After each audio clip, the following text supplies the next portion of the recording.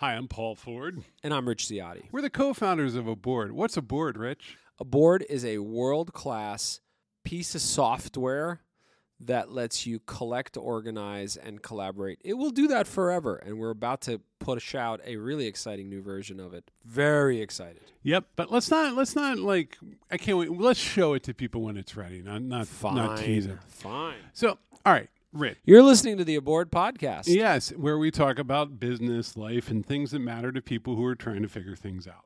Ooh. Yeah, exactly. We'll try it. We'll workshop that. Do it.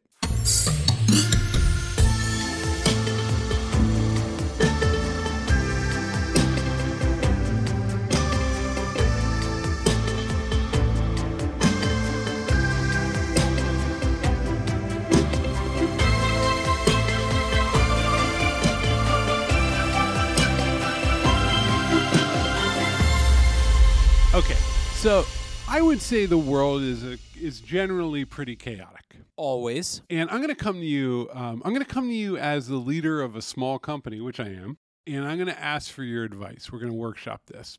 We'll call me Paul, okay?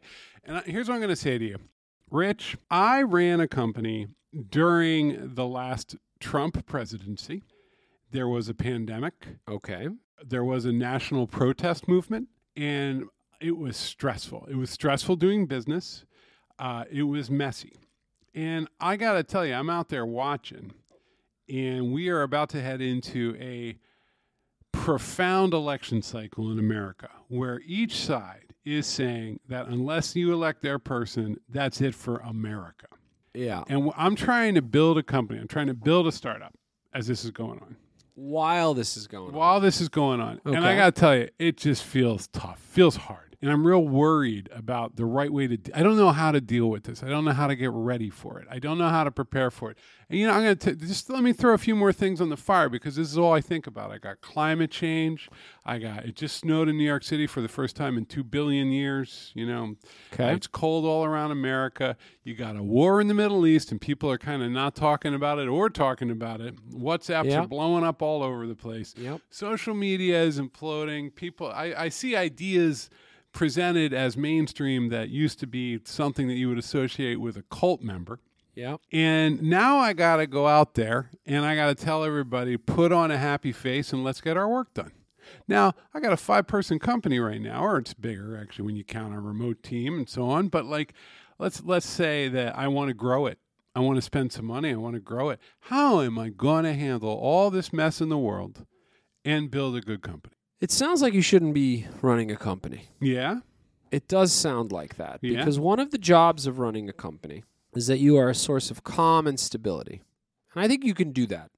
I think you're actually capable of doing that because I've worked with you for a long time. I know that I have to. Yeah, but you're bottling up a bunch of stuff, and that's clear. And you're going home, and instead of kicking your shoes off and just relaxing and grabbing the Xbox controller, Scrolling. You're scrolling. And let's be clear. We went out for drinks the other day with somebody. Scrolling. We went out for drinks the other day with somebody, and we're having this nice conversation. And this is like a very relatively mainstream human being. Yeah. I was talking about how this stuff is in my head, and he's like, "Oh yeah, I'm ready for armed revolution." Right? And That's a bit much. It was bananas, right? Because I was Yeah. like, I think people are gonna. You can't just have like people talking about guns and how, killing liberals all the time. He's like, no, I'll get a gun. I'm ready. And I was like, whoa, are we there? Are we crossing that threshold as a culture now? Is that the conversation we're going to have all next year? I mean, your sample size is small. It is. I think we can look back on history to sort of gain some perspective here. Mm-hmm. Let me go way back in history. I think as humans, seeing chaos in the context of the last 50 years is a little, it kind of scrambles you because it's been an absolutely unusual stretch of global stability. In the United States. No, No, around the world. There hasn't been a world war in 70 years. I know, right? but Like I mean, Europe has been stable. Even Sure. the Cold War, calling it a war, lowercase w here, right? Like it was essentially like, you do your thing, we'll do ours, we'll just keep making bombs, but we'll never shoot them at each other. Off we go. Well, right? I mean, So and you and I lived through like the 90s in New York City, pre-.com crash. Yeah. It was a good time. I lived through the 70s in New York City. Not as good in Not any as way. good. And so I think having that context is super helpful. I mean, finding out your president is resigning in shame after you killed a bunch of your boys by sending them off to a war in the Far East. And you had assassinations just backing up behind that. You had, like, before that, you'd had JFK, you'd Martin had Luther MLK, King. Exactly. And you had lines, and I remember this, I was a little boy, lines of cars wrapping around streets in New York City to get gas because there was a gas crisis. It looked apocalyptic. But I'll tell you what, here's the difference. The difference was I went home, I had an Atari 2600, and we just went about our lives. And then once a night, like, Tom Brokaw would come on and catch us up on things. And then in the morning, if you were, like, really engaged, you might go read a paper. You might go read a paper. And I didn't read a paper. A lot of people don't read papers. Yeah. My family didn't speak English in the first few The New York years. Times, which is my hometown paper, publishes maybe 8 articles a day, which might as well just be called Panic. Yes. And so I think we have this ability to peer into the chaos at any given moment. And I'm not saying don't be up on things. I think the challenge you run into is it is extremely engaging content. It's really hard to look away from something that's deeply polarizing that is kind of grabbing your attention. When I moved to New York City, I've told this story before, I called my dad and I was like, man, I don't know what. I like the city. I like being here, but been here a couple months and it just seems like the world's just going to hell. And he went, just relax. You're reading the Times. You've never read an international newspaper before. That's it. Right? You've never paid attention. And my dad right. was like a veteran who was really aware of stuff. And look, the world is an intense place. There's terrible things going on in the world. And I've said this on the podcast before. Before the crisis in the Middle East flared up in October of 2023, I would throw on Al Jazeera. And Al Jazeera, bless their hearts, they have like 24 reporters like in Africa. Yeah. And they would just essentially travel around to the latest revolution or coup. To Al Jazeera's enormous credit, it sees that the actions of large groups of poor people is really worthwhile news. And for the most part, the U.S. news coverage does not. Like, we don't care too much about what folks are doing. I'm also Lebanese. Yeah. It comes up. I've heard this before. It's constant. Chaos is a low hum in the background. Well, the Lebanese reaction, and I think this is different. We've talked about this. So, first of all, I kind of know that I know when I get into a panic like this that doesn't do me any good. Not as a leader, not as a person, and so on and so forth. So, your health. Yeah, so you have to look, you do objectively. Like, you might feel panic, and as a leader, you might be like, how am I going to lead through this? Well, the number one actual advice I would give here is you have to shorten your time horizon, right? Because what happens is you go, because you can actually sit here, you can freak yourself out. You can be like, the universe is going to die in a heat death 2 trillion years from now. Yeah. And if you think to yourself, well, how bad will it get next week? Yeah. Right. Well, you can figure that out. Now you can keep your eyes on, look out the window, see what's going on. But you don't have to sit there and anticipate everything that is going to collapse in the next X years and then come up with a plan about that. You're not a government agency. There's another reason you are not the exception. There's a lot of stressed out people out there. Well, no, that's why I'm bringing this up. Having a phone that lets you check on the news alone won't put you in a panic. Do you know what else is necessary to put you in a panic? Being really freaking comfortable and not worrying about your crop. Yeah. If your days are consumed with a productive path, that means you and your family will get food and be warm. Mm-hmm. Even if you had that phone, you're going to be real busy. And the truth is, it's a double hit. Where it's actually a double hit. One is we have this incredible information device in our pocket. The other is we've become so productive, and New York and the United States and New York, that was a Freudian slip, has become so comfortable and so wealthy that we have so much time. We have too much time. I'm on my toilet like 40 minutes a day, and I don't need to be on there. Well, you are getting older. Those two things at once is a recipe for bad things. I mean, idle hands make the devil's work, right? Like we humans we're really bad especially it seems as we get older, at choosing productive hobbies. Yeah, we are bad at it. Yeah. What's good about it? What used to we never used to have to do that to be healthy because our jobs did it for us. Oh yeah. We were slammed.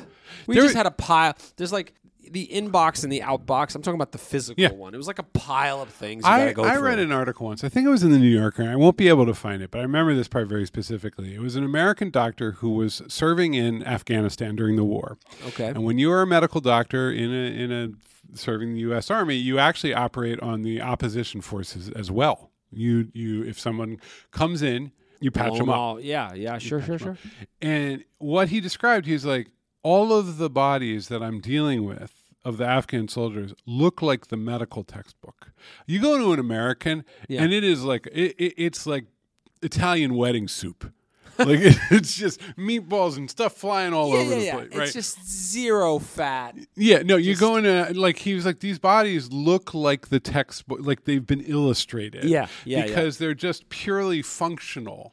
Exactly. Right. And exactly. so and I always remember that and he was just, he was sort of like, you could tell he was just like, man, we just really we've gone to hell. Right. Yeah. And that's prosperity. It is. That is. We have unlimited access to grain. And it makes me think of like, the old like Renaissance paintings of like nude women across the couch. Yeah. And they were always kind of curvy. Oh, the Rubens painting, sure, yeah. Yeah, and what that signaled was comfort and wealth, extra right? calories. Extra We're having a good time. Whereas the rest of the world, probably at that time, was like fighting for a bushel of wheat. You poor people aren't amazing. I'm about to have a grape. Look at that. Exactly. And so, do you know one of the greatest signs of wealth I think it was like the 1700s? Pineapples. They were so sweet. Nobody had ever had anything like this and before. they're shipped in. They're taking 3 weeks on a vessel to get in. If you go wander around like Amsterdam, and old houses from that era will have pineapples carved into them as a symbol. No kidding. Yeah, because it's a symbol of like I could have this thing brought from from far away. Yeah. That is utterly delicious. Yeah. When we're too comfortable, we go to dark places. I want to give you an example, and this is also a shout out. There is a preacher who sells buckets of food for end times. Wow. And I'm not joking. Okay. He actually sells like 6 months supply of pancake batter and 6 months supply of rice. So it's Costco, but for the apocalypse. For the apocalypse. Yeah. And he's built a business out of it. And what's fascinating about it is that there are people who buy it. And the reason they buy it, I think, is because their job as an insurance adjuster takes about 4 hours a week. And then they do their prepping. And they do their prepping. And they got know, too much time. No, man. and it's social order, right? You go to church, and there's other preppers in the church, and I have certain kinds of empathy for a lot of this stuff because when I grew up, I went to evangelical churches. I kind of know how some of this world works. Yeah. It doesn't always freak me out, I think, as bad as it freaks out your typical New Yorker. Well, it's so alien. It's so alien, right? Yeah, and so, but yeah, no, that's right. I mean, I get prepping. I really do. It's like, when you started this podcast, it sounded like you're like, should I build the safe room? Well, you sounded like that. Because I have a website for you to go to if you need to get canned tomatoes for the next 5 years. Yeah. I think that if you are a father and you feel vulnerable and out of control, and I think that's what's going on here. People feel out of control. And one of the reasons I brought this back to leading the company is that I'll tell you what, we weren't allowed to talk about it during the time, but as the pandemic's hitting, I felt very out of control. I needed to sell services to keep the fire lit. Right. And I didn't know if anyone was ever going to want to build another website ever again. Yeah. We're applying for PPP loans. We're trying to just we took bad clients on because we didn't know grisly stuff. One. Because you're just like, I'll build you a website. I'll do whatever. I'll right. dig you a ditch because I need to keep people employed. And I could not. And I'm, and it's complicated when you're running something, right? Because I couldn't look at that company and think to myself, I'm going to have to let these people go. Yeah. Right. That was horrible because you felt the burden, the responsibility. There was nowhere to go. It was a pandemic. We'd never seen this before. Yeah. And it kept getting worse and worse and worse and worse. So I think what happens is and then I'm watching, and I do not want, I got to just be very, very plain. It will not be good for this country for another year of Donald Trump, Joe Biden dialogue. It's not. It's going to be ugly. We're going to have it, and we need to be ready for it because it will be ugly, and it will be lots of little January 6th running around and people saying stuff and people saying other stuff, and it will feel kind of endless and relentless. Yeah. And my advice is check in on it, but for the most part, tune it out. Well, I know it's hard. Because, boy, it's entertaining. Can I give you the actual piece of advice that I gave myself? Yeah. You don't have any power, and you think you do. I think I do because I have a Twitter following, and I write, and we have a podcast, right? Yep. And I think there's a lot of voices out there who are like, you need to use your power and authority to make a change right now. Okay, you need to do whatever platform you have. You need to apply out there. it. Yeah. But it doesn't actually work that way. Everybody knows what I believe. I'm really clear about it. But that's the thing. Like, I can't affect change. I can't actually make this different. I can give some money. You're also not going to pick up the weapons that actually work to get people's attention. What are the weapons that work? Incendiary, insane, polarizing signals. This is what has happened. Well, this is the thing. My friend has the fantasy that he's going to get a gun to protect his family in, that's banana cakes. in Brooklyn. Yeah. And, yeah, exactly. And I get that fantasy because I have it too. Like, he wasn't dead serious, but he was sort of processing. Yeah. And like, I think that those ideas, what worries me more than a lot of things in some ways is like, we're about to enter a world where those fantasies will come to the surface. And I feel that my obligation as a human is to be like, hold on, let's talk about that. Yeah. I think they are going to. We talked to one company where the people were like, I would love to close this company down and not deal with another election. Yes. Right, so they had offices in the Northeast and the Southeast, is just without naming the company. I mean, this is real, right? So, okay. So what you're saying, the rich Ziadi, the Paul Ford advice is you have less power than you think. You should be aware of where you can make positive change. It's a good time to write some checks. Try to keep everybody on an even keel. The stakes are going to start to feel higher and higher every single day because that's the way the media works and that's the way our political system works. That's right. So talk about that, like get people ready for that because it's not like you can say, hey, we're just going to remain calm until 2024 and then we'll see where things go. That's not how humans work. No. And look, I have two thoughts here. One is I feel very lucky and very blessed that I have work that is becoming more intense for me right now. Mm-hmm. Yeah, and me too. The team is like humming, and we're working harder than we've ever worked. It's a little pressure cooker. People are tired of us a little bit. Fair. Because we're asserting a lot of pressure here. But I will say, it does feel good to use my brain cycles that way rather than sitting on articles from here and there and sitting on social media. This is very real. If we have a busy day at work, I'm less likely to feel anxious about the world. That's right. And then I want to end this with a piece of advice someone gave me once. I had relatively major surgery like 5 years ago. Mm-hmm. I was visiting the surgeon who performed the surgery for like a post-op checkup. It was like a month later. Mm-hmm. And I had a list. Like, can I swim? Can I climb mountains? Can I lift weights? Can I this? Can I that? And he heard me out, and then he turned to me and he goes, "You're doing fine. Go live your life." And when he said it, essentially what he was saying was, don't go, not necessarily to go do all those things. What he was saying was, get out of your head. Stop testing yourself against this parameter and go be a person. Just go live. Go do something that isn't being... Exactly. And he meant it equally, not just because he had confidence in my physical recovery, but he understood the importance of it psychologically for me. And so he said it, and I have to tell you, it was like somebody snapped their fingers, and then all of a sudden, I went and lived my life. Like, it was an incredible... Well, he was a voice of authority for me in that moment, which makes sense. There's a thing here, and I think this is important. There's two things I want to say. One is the entire structure around social media and how we interact and how we talk today tells people that they have this intense power and voice and this ability to affect change that they don't really have. They don't. By the way, even the billionaires who own the platforms and the ones that are friends with the ones that own the platforms, they can't even do it. No, and If you think you can do it, and we jam this intense moral pressure on everyone. It's like, if you don't try hard enough to change the world,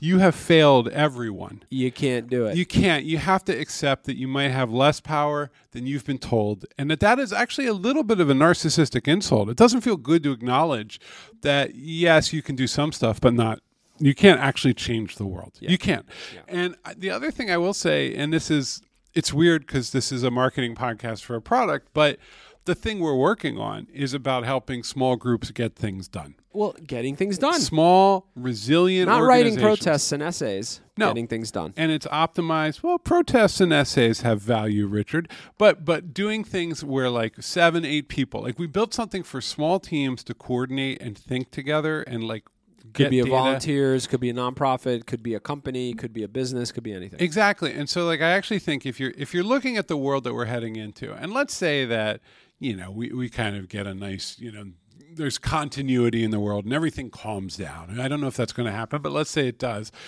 It's still going to be a really chaotic world. And I think like building a tool, like if I could be doing one thing right now, I think building a tool that makes things less chaotic and talking about that tool and helping people use it is probably the best use of my skills. That's the best way for me to change the world that I can think of. I think that's right. And it's also the healthiest thing for you as a person. And taking this all the way back to the original case, I think if you're leading, you can't have this ambiguous conversation with every interaction, which is actually what people want. They want to actually come in and be like, everything's crazy. Let's take it bit by bit. Yeah. What the story that I'm going to end up telling, I think, as we're growing this company, and probably you will too, is that is real. It is really difficult. It is tough out there, but let's keep working on a tool and sharing it with people to help them kind of get their lives under control, because I think that's the best thing we can do. Well, the tool's agnostic and doesn't have a strong opinion and doesn't want to lecture you about anything. That's right. And I think like that... There are people who can disagree with our views who might like this tool. There already are, actually. There already are, right? Exactly. But I've also seen people who are utterly aligned with my views using it in beautiful ways. So you got to take it as it comes. But I think like what I'm going to be doing in the future is when I feel that panic, go, okay, let's double down on where we are and focus on the fact that we're going to help people make sense of things, even if the world itself is going to remain chaotic. It's going to remain chaotic. All right. Go live your life, Paul Ford. Okay, well, I mean, I can't really because we have to build this company.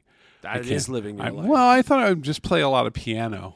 You could do that too. Hobbies are good. Hobbies are good. Have you? Well, until you try to play scales two-handed. Yeah, that's a nightmare. It's a bastard instrument. Yeah. Anyway, everyone, aboard.com, check it out. We love you. We're trying to figure all this stuff out just like you are. I know that a large portion of this audience, a small portion of this audience is like, oh, come off it. And a large portion of this audience is like, I too am feeling that the reality is slipping away. So we're all here together and we're just going to keep doing our stuff. Reach out. Send us a note at hello@aboard.com. Bye. Have a lovely week.